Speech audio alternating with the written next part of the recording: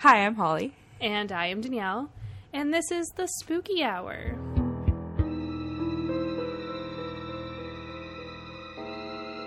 Guys, it's been a week. My AC broke and I got it fixed. So that's all that matters. Yes, it was a hot 24 hours for Danielle. Yeah. But she survived. She pulled through for you guys. I did. So, We're so thankful that you did. Maybe I am actually dead and I'm just here to haunt this podcast for the rest of my life. We can only hope. That would be awesome if we could only hope that I die. Well, listen, from a marketing perspective, a podcast with a ghost host. Come on, that's fucking genius. I like that, ghost host. See? I'm here for ghost host. Look at that. It has a catchphrase already. Okay, perfect. So hurry up and die already. Yeah, seriously. I don't know what I'm doing with my life. I'm not doing well, so ghost You have an host. air conditioner, though. That's all that matters.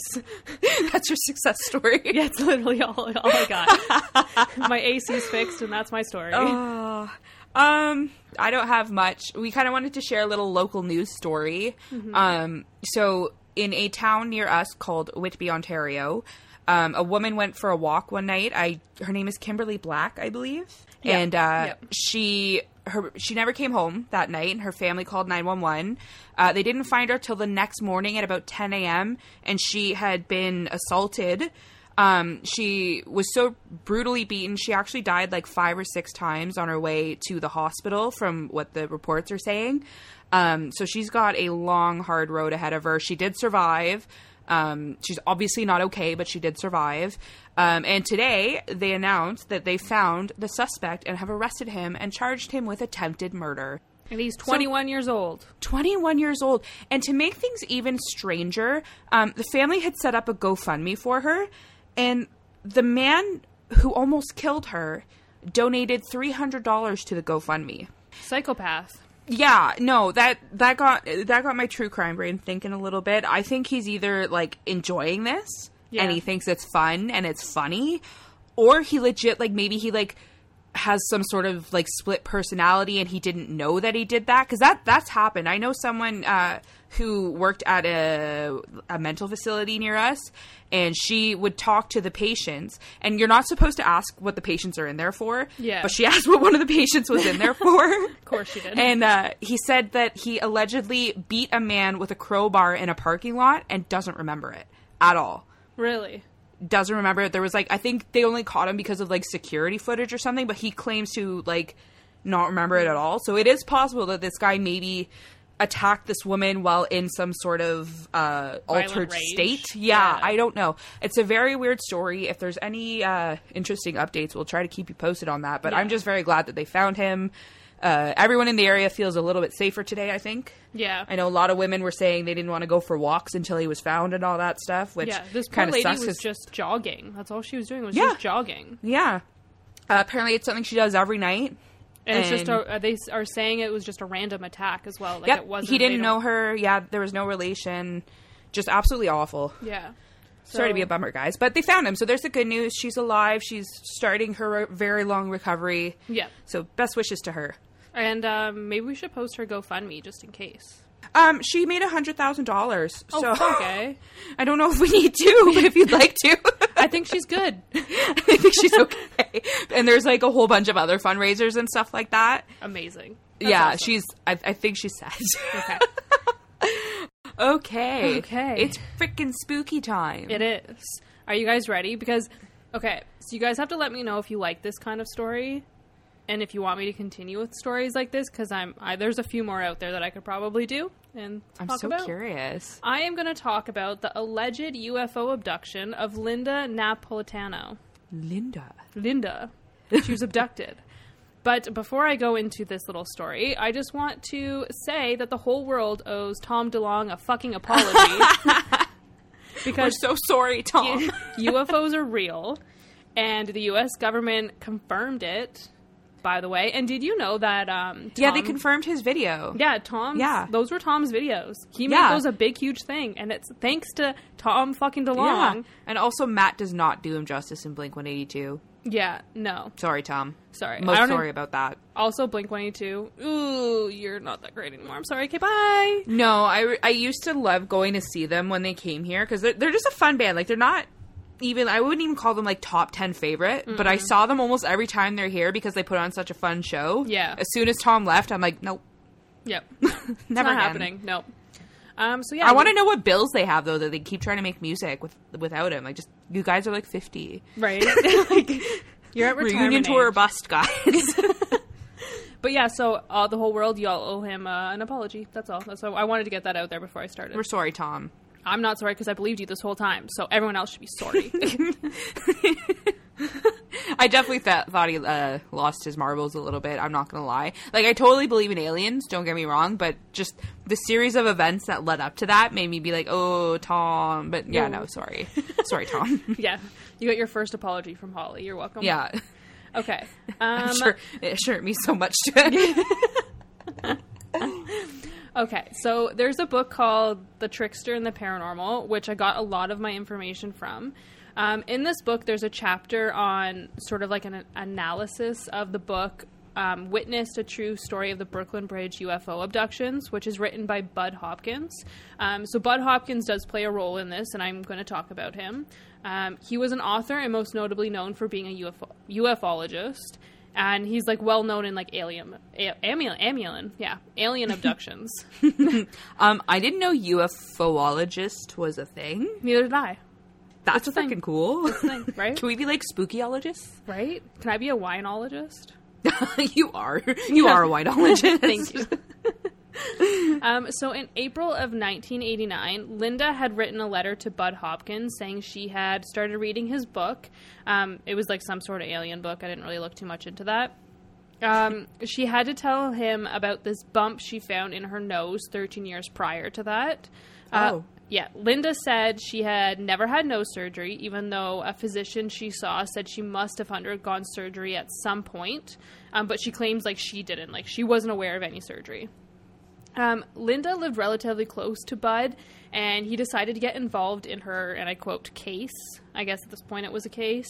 Because he believed there was, like, legit medical evidence behind her story. Like, she has this random bump in her nose, must be aliens. Yeah. So Bud had these, like, supportive groups for abductees, but, like, alien abductees. Yeah. So... That's kind of cute. And Linda started attending them. So she started going there and having her fun. Linda lived in a 12th floor apartment in the Lower East Side of Manhattan, so New York City. On November 30th, 1989, so about like 7 months after reaching out to Bud, at 3 a.m., Linda woke up to find 3 aliens standing in her bedroom. Oh. Yeah. Linda. Casual. Yeah, casual. Just like, hello. Also witching hour, of course. So. Oh, yeah. Wait, yeah. Oh my gosh, aliens go by that too? I have no idea, apparently. I didn't even think of that. Yeah. So Linda claims they were telling her to be quiet, but in like a very weird language. I don't know how she would know that, but she did. I'm just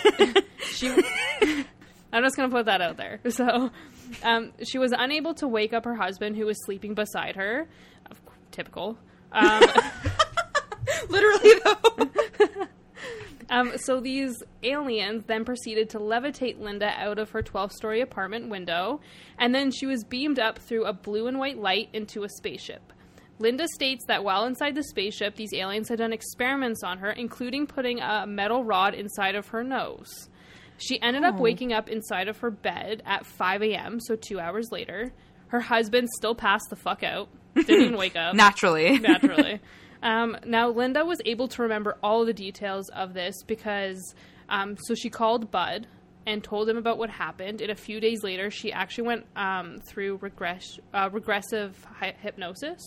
Okay. So during this hypnosis, she was able to, like, recount all of this. Like, be able to figure out what exactly. Can I just say, though, imagine getting abducted and getting a nose job. Like, how lucky. Girl, like, it wasn't a great nose job. Oh, okay. Yeah. I was going to say, like, beam me up and give me some new boobies. Like, I would be so stoked. That's exactly what the aliens are here for. They're better plastic surgeons than the ones. I believe it. I would like them to show me. Yeah.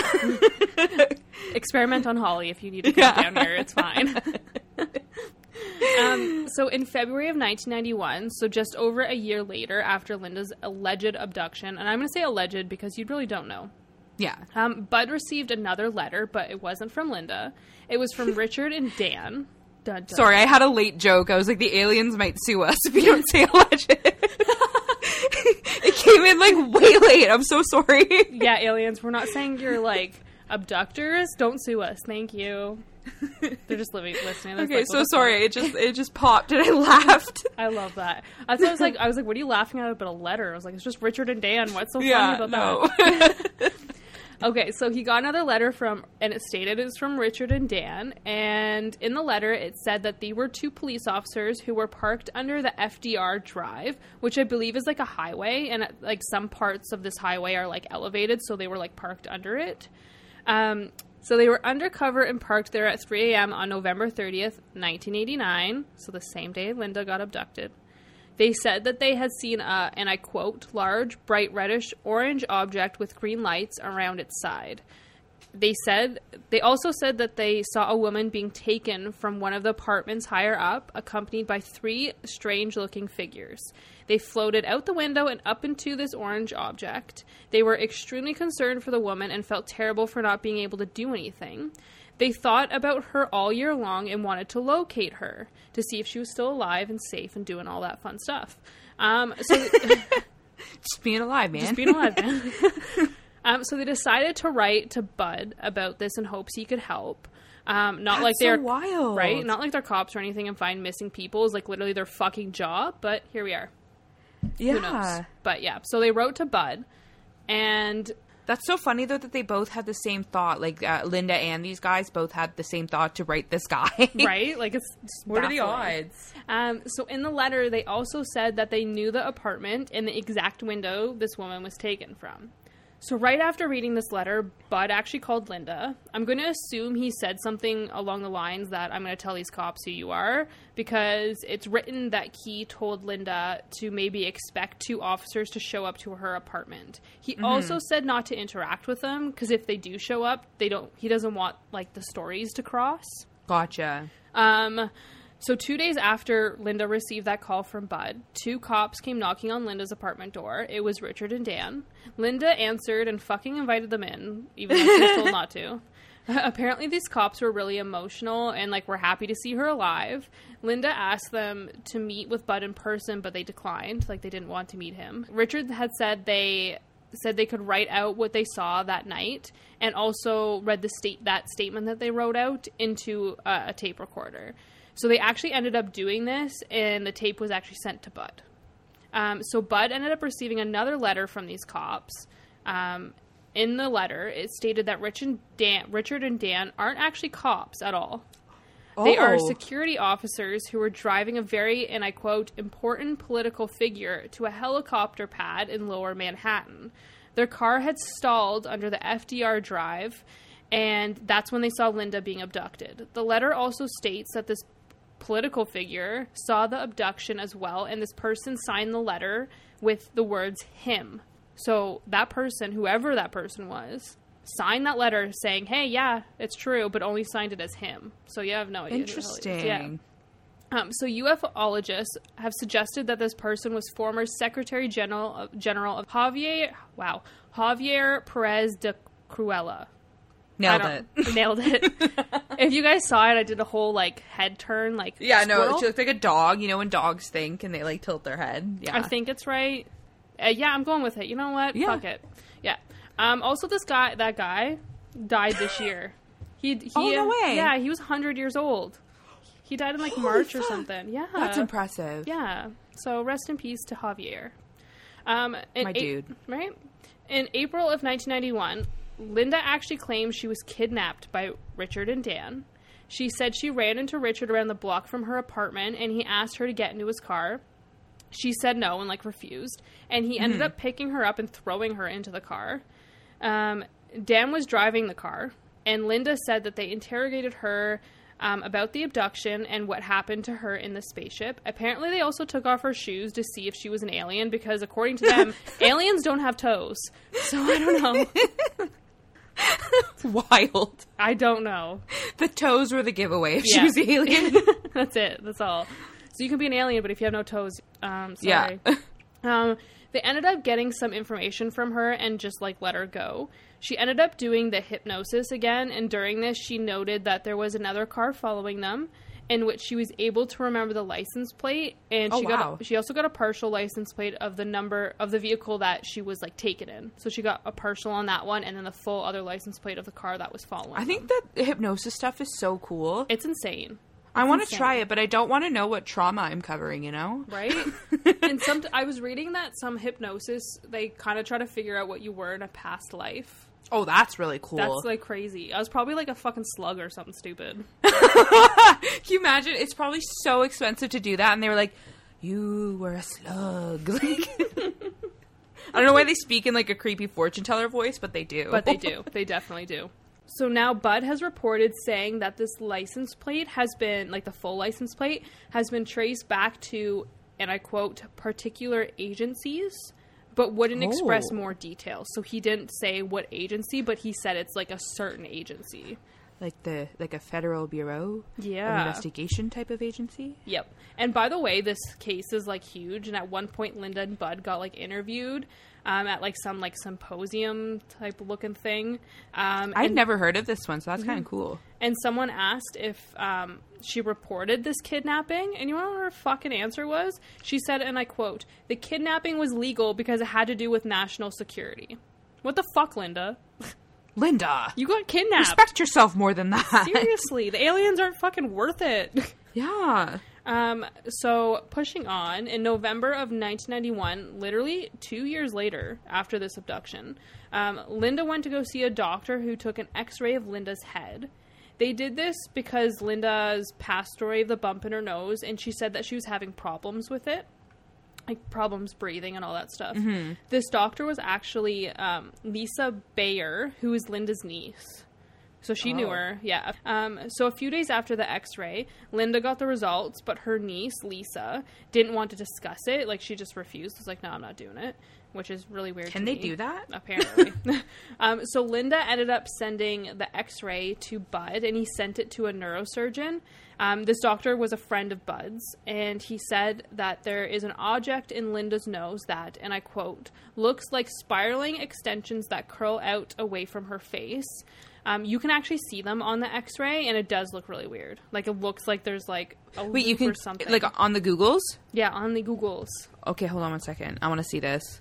Oh. It's really weird, right? It, like, hooks almost. Yeah, it looks like a fish hook. It's just chilling in her nose. Yeah, like weird. The end of a fish hook, yeah.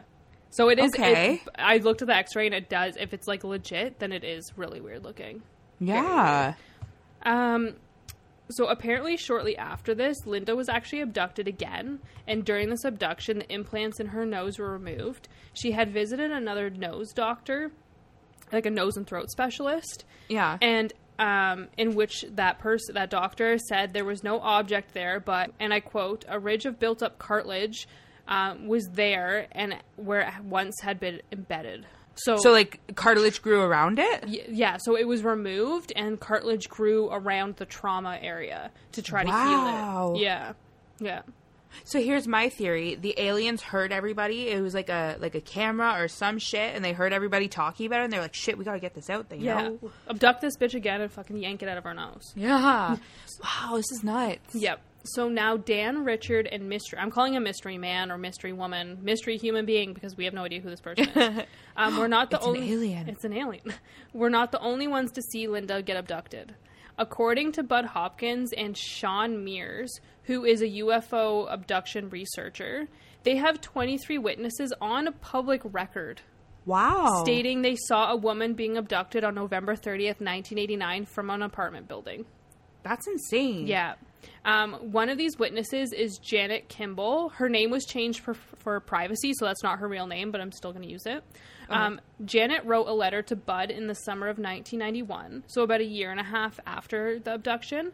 Bud actually never looked at the first letter until he received a second letter from the same address / person, and the letter read, and I quote, confidential R.E. Brooklyn Bridge.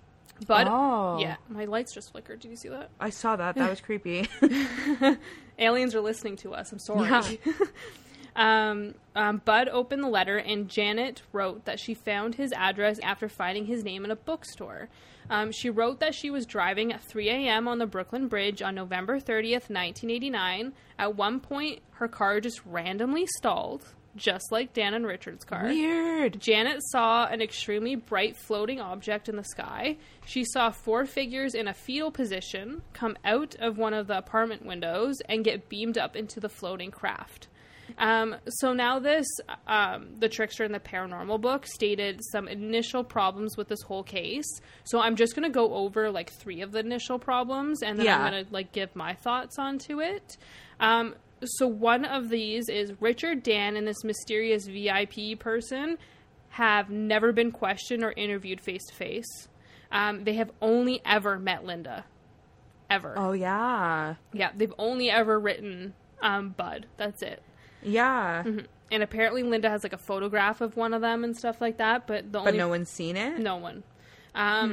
Number 2 is, why is everyone writing to Bud Hopkins? He isn't the only ufologist on this planet. That's literally one of their things. It's like, why? That's one of the things I said. Like, what are the odds of everyone going to him? Yeah. And number 3 is, those x-rays were done by Linda's niece. It can be considered, like, sketchy. Like, yeah. But these are my thoughts on it. So for the first one, it is a good point that these men, like, refuse to be interviewed. No one has met them besides Linda. I understand, like, the mysterious VIP person. And, like, especially if he's, like, he or she is some huge political figure. Yeah. They don't really want to be like, that person's crazy. Yeah, they saw exactly. aliens. I get that. But, like, if Richard and Dan are just, like, bodyguards, it's, like, not a big deal. You know what I mean? So that's a bit weird to me. Yeah. Number 2, about writing to Bud Hopkins. Maybe he's the only one in that area as, like, a devil advocate. Or it's just a coincidence. Or he's maybe, like, one of the more well-known ones. Yeah. And, like, when you Google, like, I don't know, alien expert, like, his name is one of the first to pop up. Yeah. You know what I mean? Like, well, they don't have Google back then, but you know what I mean. Yeah. And also, maybe, like, people have written, like, people that witnessed it also wrote other people, like, other ufologists. True, and they just never responded. You don't know. That's fair. Yeah. But, like, at the same time, it's such a huge case. I feel like those people would come out and say something, too, but you never know. And number 3, medical is fucking expensive in the States. So if you have, like, a family member to do shit for you for cheaper cost, then by all means. That's my argument on that one. It's so funny because each argument against the case is fair, but then each of your arguments are also fair. Like, we really don't know. Yeah. And that's kind of what I love about alien stories in general is, like, we will literally never know until it happens to one of us. Or they take over the world. And the thing that's what they're going to take over the world. Trust me. They're going to be like these, or blow us up because they think we're all stupid because we are. We are. We are. And the crazy thing about it is, like, they have 23 witnesses. That's what blew my mind, is that many. First of all, why are that many people up at 3 a.m.? Yeah. Go to bed. Like, one of the... In November, too. Like, right? It's cold. One of the witnesses was, like, from the New York Post, I believe it's called. Oh, which was, so, like, a down credible the street. source, if you will. There was 3 people that witnessed that the abduction from that building, and one of them was, like, a really good writer, and he was his backstory was, like, investigation. And it's not like any of these people knew her and were trying to, like boost her story, or, you know what I mean? Like, they're not related at all. Yeah. So, like, a lot of people speculate that this is just some, like, bullshit case, like, bullshit story. They just wanted money. So either Linda was making this all up and fooled, like, literally everyone but himself, or Linda and Bud went on it together. You never really know. Oh, interesting. Because they met before, right? But I'll leave you with this quote from Linda, and this was by herself. She said this, and I quote, "If I was hallucinating, then the witness saw my hallucination. That sounds crazier than the whole abduction phenomenon." It's true. It's very true. It's true. Because, like, how many? 23 people all saw the same thing? 23. Like, and that's not a coinky-dink. I'm sorry. No. And those 23 people are on public record of saying they seen it. I'm leaning towards that this happened because so many people came forward and said they saw this. Yeah. Now, whether or not it was, like, one of those things where, like, you know, the eye is tricked and they actually saw one thing, but it just looked like that. Yeah. I don't know. But the fact that 23 people saw the same thing. It's just a little sketchy. Yeah. I love alien stories. Yeah. When we do a poll, I'm going to vote yes. Yes. All the alien stories. This one is, I kind of did this for my dad because he's like, hi, Dad. He listens to every single episode, and he's always like saying how awesome they are and all this stuff. But then I never give him a UFO episode, so this one's for my dad because he loves UFOs. More of these, please. I like them. Yeah. But yeah, I always lean towards I believe in aliens. Totally, 100p. Because, like, how are we the only living creatures in all of the universe? How? Yeah. I have no and idea. We're so dumb. Like, we're destroying our planet, literally. Like, we really are. Just for fun, too. Yeah. Okay, so with that, let's get into some tragedy. Some murderies. Because also one thing... Nope, I don't have anything. Never mind. It's gone. It's gone. It left. As soon as it hit my head, it fucking dipped. It was like, you're stupid, goodbye. Oh my god. Okay, so this week is an unsolved case. Ooh. We love unsolved cases. I do love unsolved cases. It's actually quite sad, and it kind of shows the stigma that surrounds mental health and addiction, and it just kind of broke my heart, so I wanted everyone to suffer with me. Oh, thank you. Appreciate it. You're welcome. So today I'm going to be telling you about the tragic death of Jessica Johnson.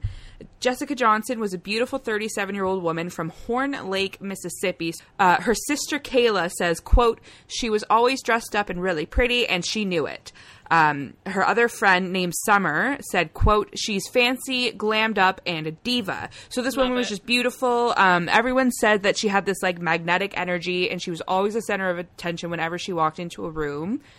She was a single mother of 2 children, a son and a daughter, who she loved very much.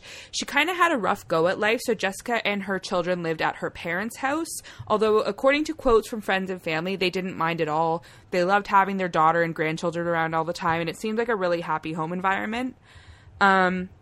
Jessica's story is one we've heard many, many times before. She was an all-around wonderful girl, but she fell into the wrong crowd and began partying and using drugs at a young age.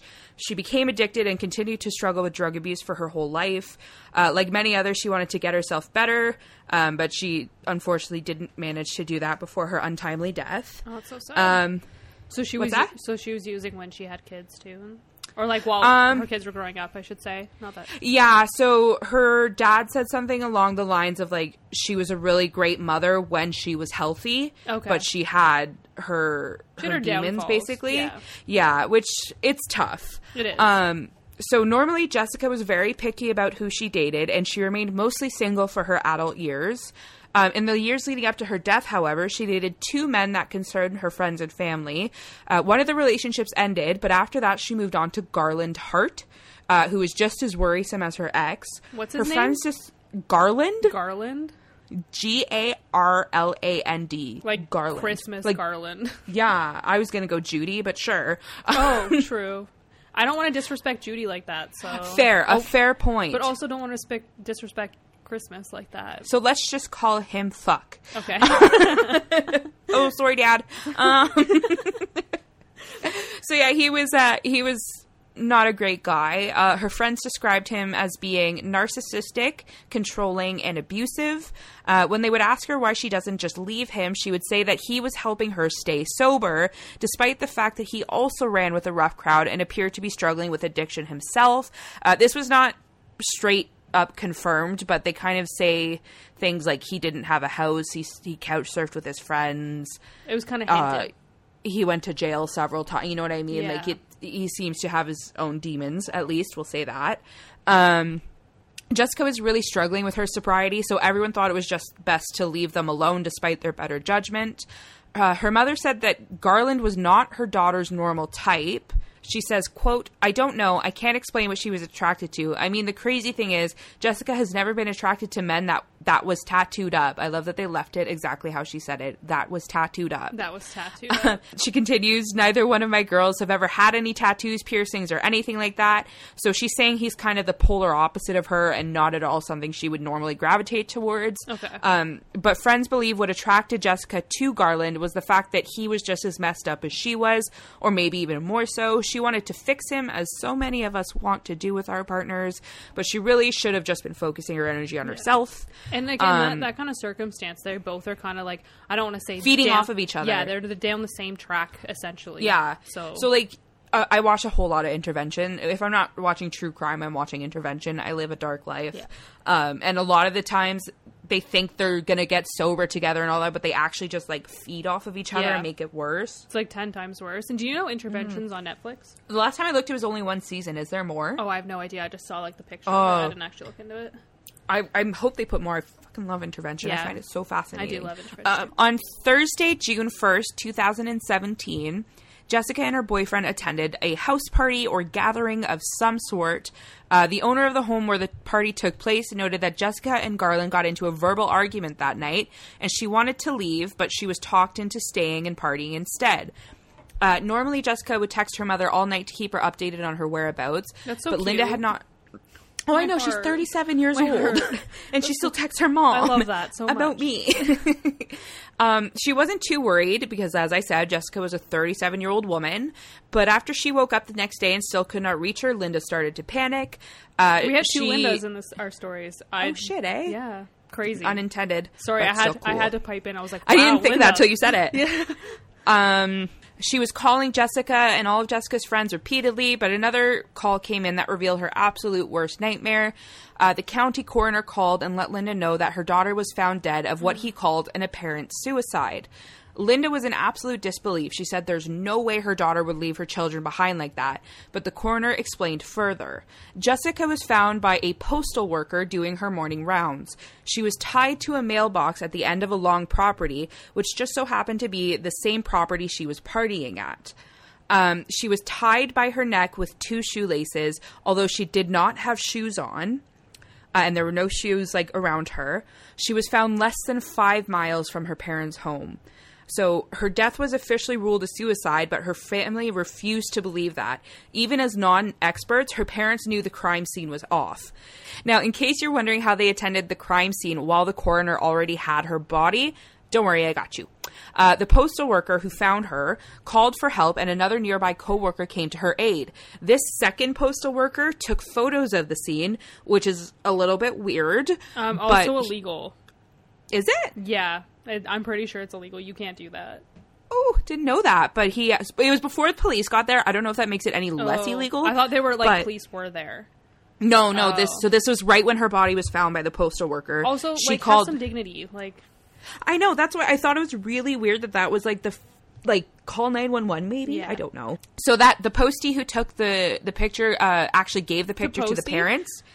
My parents were posties. I'm allowed to say it. I love that so much. The posties. The posties. Fun fact, my parents met at our local, well, not our local anymore. They worked at the downtown postal office together. Canada I love Post. that so much. Cute, adorbs. So yeah, they ended up giving that picture to her parents. So it ended up being really helpful, as gross as it was. So in the picture, Jessica was found on her knees with her purse between her knees. Her hand was placed on her purse. So the mailbox is really short. It's only about hip height if you're standing up. And she was leaning up against it. She had strange injuries on her hands and arms that, to me, it kind of looked like gravel. Like she was dragged down a driveway and it left, holes, rocks and stuff. Okay. It looked, yeah, they're online. All of these pictures are online if you are so inclined to Google. Again, I'm probably not going to include... I don't feel comfortable including dead bodies, to tell you the truth, in our picture posts, but these are really easy to find. And then there's me who's take all these, axe murder pictures. It's fine. It's black and white. It's fine. It's fine. I did post spontaneous combustion, so, when I do bodies, it's, real graphic. And also, it weirds me out that her hand is, reaching... It's kind of like she's reaching for something in her purse. I'm going to get to that in a second. Okay, sorry. There's a theory behind it. No, don't be sorry. We love a good theory. Yeah. So she was found to have both meth and Xanax in her system. Really? Meth? Meth. Wow. Okay. Yeah. I didn't know that. There are several inconsistencies in the suicide theory, however, so I'm going to get more into that in just a little bit. On her death certificate, County Coroner Jeff Pounders ruled her death as suicide caused by asphyxiation. Okay. However, the certificate also stated that no autopsy was performed. This is where we meet private forensic scientist named Dr. Maurice Godwin. He disagreed with the findings before ever meeting the Johnson family and offered his services to them to help her get proper justice. Oh, that's so nice of him. Yeah, Dr. Godwin has 2 decades of experience, which is now probably... Oh, no, we're in the same decade. So he has 2 decades of experience working on high-profile murder investigations, including the Casey Anthony case. Oh, shit, eh? Big name drop. When asked about the ruling on her death during an interview, he replied, quote, "It should be homicide, but at least at the minimum, it needs to be changed to undetermined." And later, when asked if it was possible for a woman to hang herself from a mailbox, he said, quote, "I've stopped using that term hanged. I prefer to use the term tied to." Also, the thing I find, like, really sketchy about, like, them not doing an autopsy, and, like, people who are in this field, correct me if I'm wrong, can you determine that someone died from asphyxiation without doing an autopsy? Besides seeing, like, the bruise marks? I think circumstantially, maybe. Okay. So...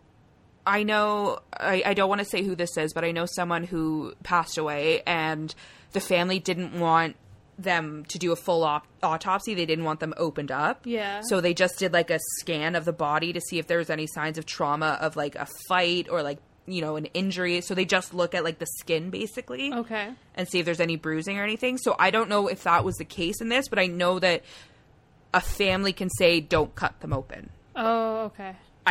I don't know if that's across the board, but that's here. I know if it's, like, initially, like, a murder investigation, then it's, like, there's always an autopsy sort of thing. Yeah. But I think this one was just, like, a suspicious death. Yeah. You know what I mean? Like, so I don't know. This whole case, though, is really, really wonky. And allegedly, Dr. Godwin believes a partial autopsy was performed, even though no autopsy was checked off. So to me, partial autopsy is what I was talking about, where they just kind of look at the surface. Yeah. So that may or may not have been performed. Okay. The one coroner says no, but this new private investigator one says yes. Okay. This case is just fucked, though. Like, it's so hard to tell. I think they're all wrong somewhere. Lots of flaws. So one of the first things he noted when examining the crime scene was the placement of the laces around her neck. He said they were pressing on this sort of Adam's apple area with, quote, hardly enough pressure to cut off the airway. He also noted that if she did in fact hang herself with the shoelaces, they would have cut into her neck and left visible marks, but there were no marks noted in the photo or the autopsy. Dr. Godwin also believes that the way the knot was tied in the laces, it's not likely she tied it herself. He said the knot was very precise and it would be difficult to tie when someone's, like, distressed and walking around in the dark. Yeah. So keep in mind, this is like 2 or 3 a.m. when she died. Yeah. She was on drugs at a party, obviously upset she'd gotten into a fight with her boyfriend, and she tied this, like, perfect little Boy Scout knot. To a mailbox. To a house she's not familiar with. So there's fishy number 1. He also noted that the way she was laying indicates she may not have been alive when she was tied to the post. He says, quote, "The majority of the force or pressure was on her cheekbone." So, quote, "She's alive supposedly when she sits down there, so she has to put up with that pressure on her jaw from the edge of that 4x4 post until she dies. Never happened," said Godwin, and he repeats, never happened. So what he's saying is if she was alive and she did in fact hang herself, that means she would have had this wooden post digging into the side of her face until she stopped breathing. Mm-hmm. Not likely. Like, it's just not likely. Yeah. You could hypothetically, she did commit suicide. You could want to die, but also still not, like, your body would react to that pain. You know what I mean? Yeah. Whether or not you want to die, you would still move away. Yeah. I moved away from the mic. Sorry if that sounded weird. Okay, goodbye. I talk with my head. He also noted that this mark on her cheek was the same sort of indentation he would have expected to see around her neck, but again, that was absent around her neck. Mm-hmm. So her face had more of an indent than her neck did, which is allegedly what killed her. Weird. So he's kind of saying that what possibly killed her was actually wrapped around her cheekbone and not her neck. No, he's saying that she was probably dead when she was put there. So he's saying that her weight was leaning on her cheek and not hanging down. You know what I mean? Oh, because when you're trying to strangle yourself. Yeah, okay. Your pressure would lean. I keep moving. I'm so sorry if this sounds weird. So she would be sort of leaning her head forward if she were hanging herself, but instead she was slumped to the side. Oh, okay. So obviously not fucking suicide, but here we are. Yeah. I mean, we're only like 2 points in. We already know this is not right. Yeah. So another valid point by this doctor, there were several trees in the area that she was found, and all of the branches were low enough for someone to fasten a noose to. Why hadn't she chosen one of these, and why this like short-ass mailbox that would have been near impossible to hang from? A former police officer, Ro Moreno, joined this fight with Jessica's parents around the same time as Dr. Godwin. He said from day one that there is no way this is a suicide. His biggest argument is that the tiny mailbox simply could not hold the weight of a struggling hanging adult.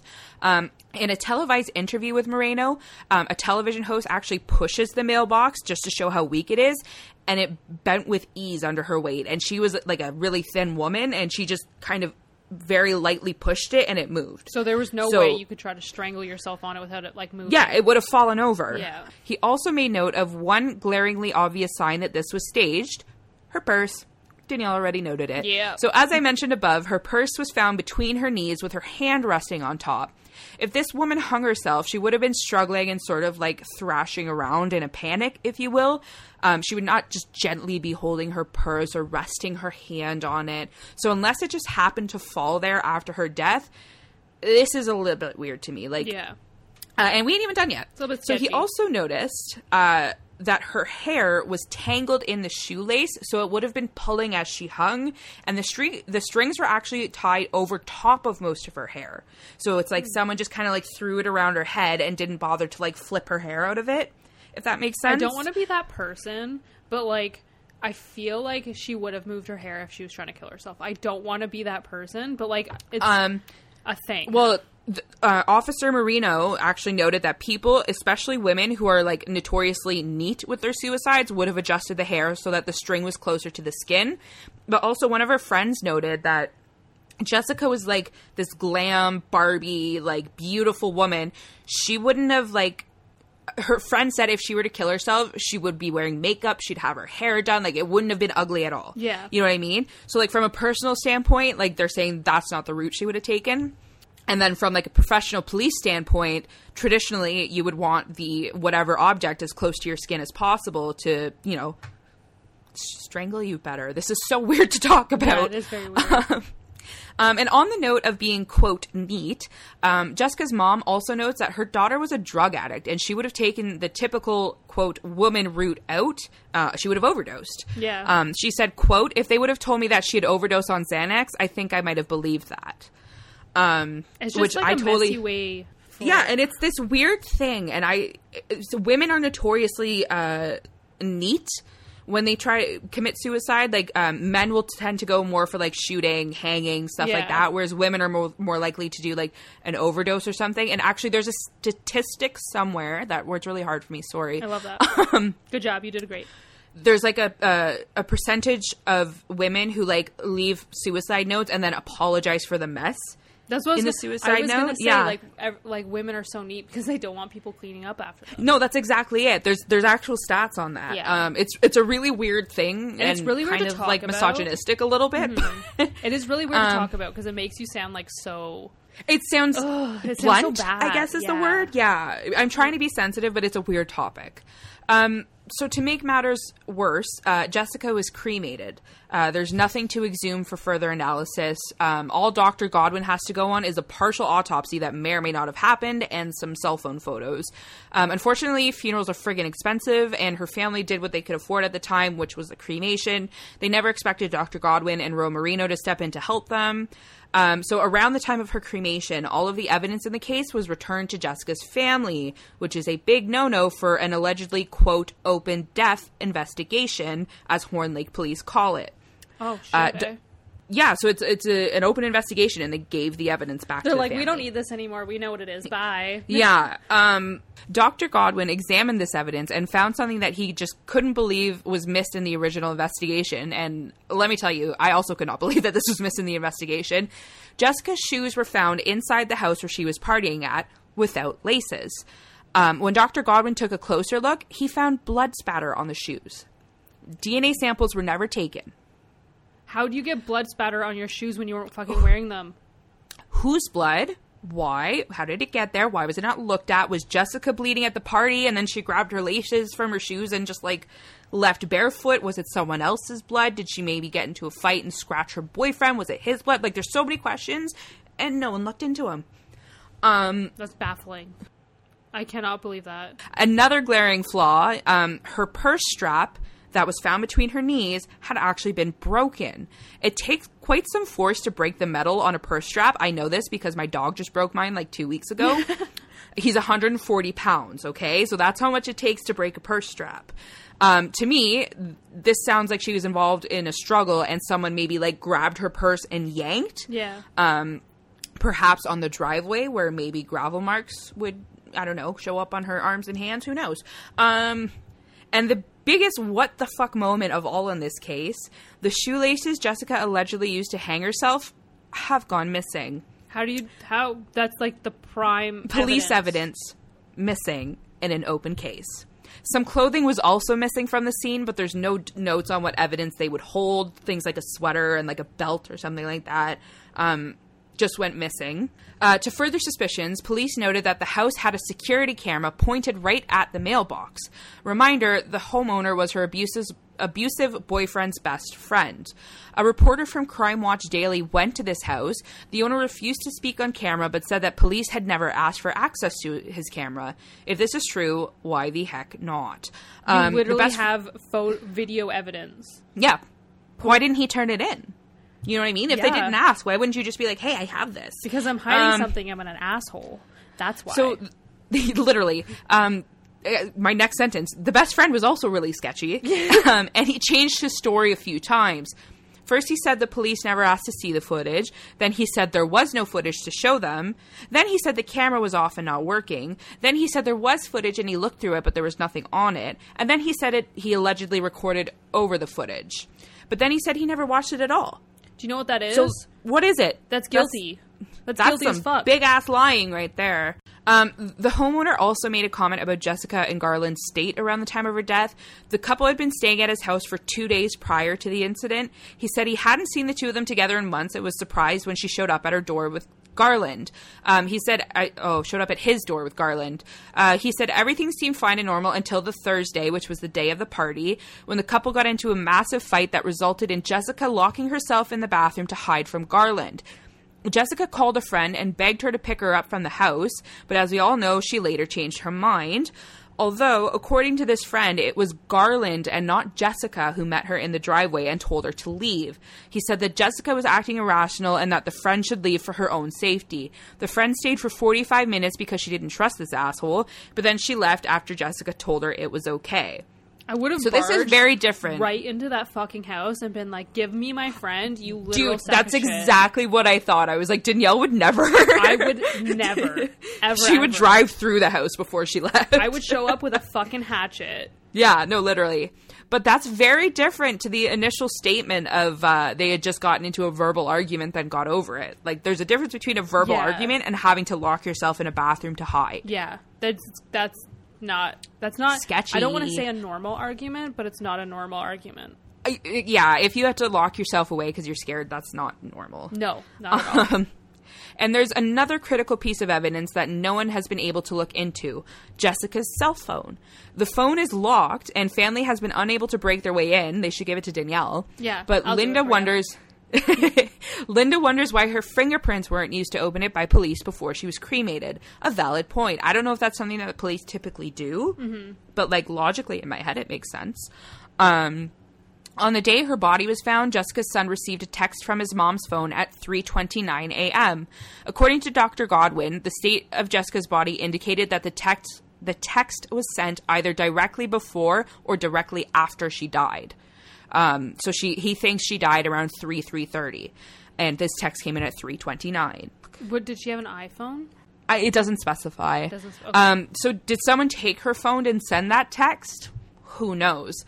As for the context of the messages, there was no signs that she was planning on taking her life.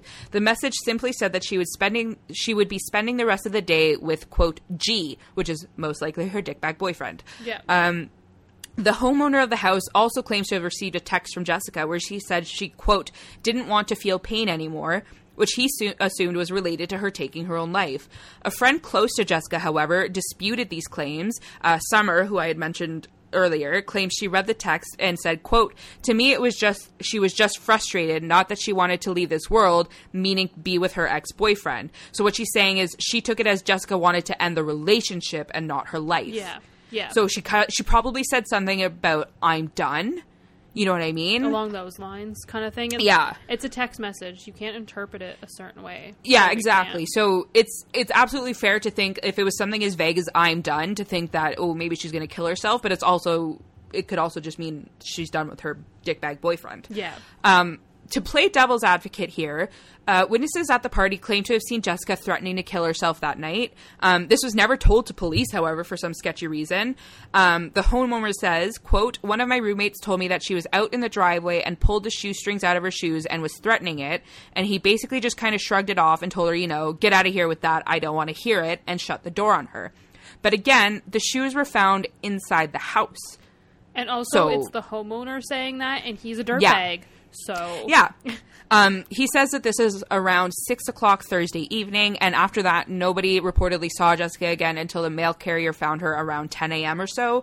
So she went missing from 6 p.m. to 10 a.m. on the same property, allegedly hung herself on that property, and no one saw it. And also, like, if you're arguing, I feel like even at a party, I've been at a party, I've hosted a party, and there's been a couple arguing, and it's like, it's my time of the month. Yeah. It's not something that's, like, just ignored. You know what I mean? Yeah. Like, everyone... Oh, no, people notice. Yeah, people notice. And, like... Oh, we notice. Everybody that was at that party and you saw that argument happening and you did not help her, you're fucking asshole. So to me, this sounds kind of like, for lack of a better term, a crack house. He said that there was, like, I say it's Summer later on, but there's, like, 6 to 12 people there at any given moment. So it's, like, people are coming in and out at all hours of the day. Okay. And no one saw this. So there should be someone that actually saw it. Yeah, there if should she did kill herself. I think the people who saw it, though, probably did it. Yeah. Oh, literally my next sentence was about the people coming in and out of his house. That's so funny. I read your mind. So the homeowner ends up saying, quote, "Whatever happened to her, it didn't happen here." He told reporters that he believes the death was suspicious as well, but there's no way that his BFF Garland could ever be involved. Of course not. He's such a good person. Yeah. Another person... Owen was a slow burn. Another person fighting in Garland's corner is Garland's girlfriend. Wait, Another what? girlfriend. Wait, what? A second girlfriend. 2 women were dating this man at the same time. Watch your back, sis. Because you might be hung up to the next mailbox. Just hold on, girl. Oh, God. Anyways, she claims that he came to her house just before sunrise on Friday morning and stayed with her for several days after that. They tried to use this as an alibi, but if Jessica was killed around 3:30 a.m., this doesn't quite add up. Sunrise is not at 3 a.m. Really? Who knew? Not her. So this isn't really related to the case, but I just had to add it, and it goes with what you just said. Reporters asked his girlfriend where to find Garland for an interview, and she told them he was set to appear in court that day for a domestic abuse charge from when he abused her. Oh, look at that. Oh, sweetie. Oh, hun. Oh, man. So reporters found him at the courthouse, and he issued this statement, quote, "I love Jessica. Anybody that knows me would know I could never do that to her," Garland Hart told Crime Watch Daily. He says he voluntarily went in for police questioning and has fully cooperated with the investigation. Police have never named him or anyone else as a suspect in the Jessica Johnson case. So how could investigators let so much evidence slip through the cracks? Why was it so fast to slap a suicide? I'm so mad. Why is it so fast to slap a suicide ruling on a case with so many flaws? I saw the pictures. I am not an expert. I know she didn't do it. No, I looked at the pictures, and guys, they're gruesome, but you gotta go look at it because this case is fucked. There's no way. So quote here from Mr. Godwin, sorry, not Garland, fuck him. Quote, I think it's her lifestyle and who she was hanging with, says Dr. Godwin. Godwin believes her drug use likely changed the direction of the investigation. Though she did not overdose, the coroner again says that she did have methamphetamines and Xanax in her system when she died. And Dr. Godwin continues, quote, and if this had been a college female or a housewife with no background of anything found on a mailbox, oh, you would never hear the end of it. It's true. I hard agree with that. I think that, you know, they saw the drugs in her system. She probably, there's no confirmation of this, but if she was an addict, I'm going to guess that the police were familiar with her. Mm-hmm. And they just went, another addict killed herself. Or they know, you of, know like, I mean? the house. They know that Yeah, house. no, that's exactly, yeah. So they were just lazy. They were like, she killed herself. Whatever. And, like, that's so fucked because, like, taking drugs and doing drugs and being that person does not make you a bad person. No. It's like, no. That's disgusting that people can say that. Especially someone like Jessica. Like, there are definitely bad people who do drugs. Of course but for every bad person, there's a Jessica. Jessica really wanted to better herself. She was a fantastic mother. She loved her kids. She just fell through the cracks a little bit. Yeah. So yeah, it's just a shame that they look at people like that. You know what I mean? Like, another crackhead out the window. She deserves justice. I don't believe she killed herself. Anyone with information about this case is asked to contact the Horn Lake Police Department at 662-393-6174. I wanted to put that in there because it is still an open case. They're still not calling it a homicide, but it is still an open death investigation. Also, why are we calling them? They can't do their job anyways. Fair point. If I could find her mama's number, I would. Yeah. Everyone, so my we have theory, to solve her case. We have to. Yeah. My theory is very obviously she didn't kill herself. No. I don't know how she died. I don't think she intentionally ended her life. My gut leads towards Garland having something to do with it. But another theory I thought up of is like, so it's very common when addicts quit drugs and then go back, they tend to overdose on the first try because they're used to taking X amount and X amount is now too much. Yeah. So my thought is maybe she overdosed at the party and they were all too scared to call the cops. And that was their way of dealing with it. So I'm not necessarily saying she was murdered, although I would believe it. I'm just saying I don't think she killed herself. It could have been accidental. It could have been a cover-up. But there's no way she killed herself. We're saying it's not a suicide, but we don't know what it is, and we're not naming names. But yeah, so unfortunately open, unsolved. I would love to see this case get justice. Yeah. I don't know why it bothered me so much, but it very much bothered me. That's like one of the So now I'm bothering you guys. That's this case is fucked because that's one of the main reasons why I will not be cremated. Also, because this is another fun fact, I don't want to be cremated because if there's ever a zombie apocalypse and I'm dead, you bet your ass I want to come out of that fucking grave and like ruin people. So I love that. Yeah. You know what? I used to want to be cremated, and it's such a stupid reason. I'm claustrophobic, very much so, and the thought of, like, being in a coffin freaks me out, even though I'd be dead. Yeah. Like, I know it makes no sense logically, but you just made me almost want to be buried. Yeah, because you come back as a zombie and it'll be great. That's pretty fucking awesome. See, then there's mine where I'm like, I'm terrified that I'll be put into the little oven to be cremated, and I'll wake up, and then I'll burn to death. That's awful, too. Yeah. But that case is absolutely fucking nuts. That's just it's sad. mind-blowing. And just so many flaws. It's just so disappointing. Yeah.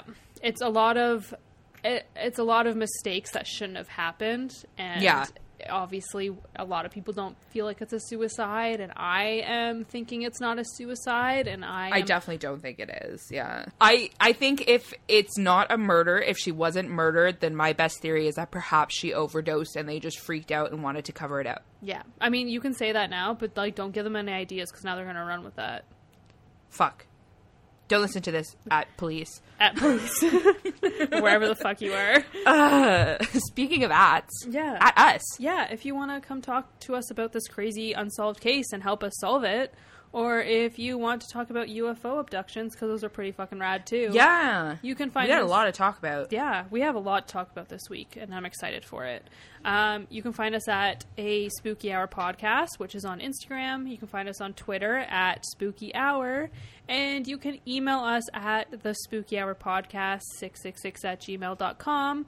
I just wanted to say thank you to everyone that's been tuning in and listening in, because you guys are absolutely warming our cold dead hearts so much. Yeah. I just want everyone to know that I looked over on the video FaceTime thing that we're on, and Holly has a Christmas cup in our video. Exposed! And it's warming my cold It's the heart. only travel mug I have. I'm sure it is. Nope. Because it's Christmas and you love it. Fuck off. Halloween's better. Stay spooky. Okay, bye. We love you. Stay spooky. Bye.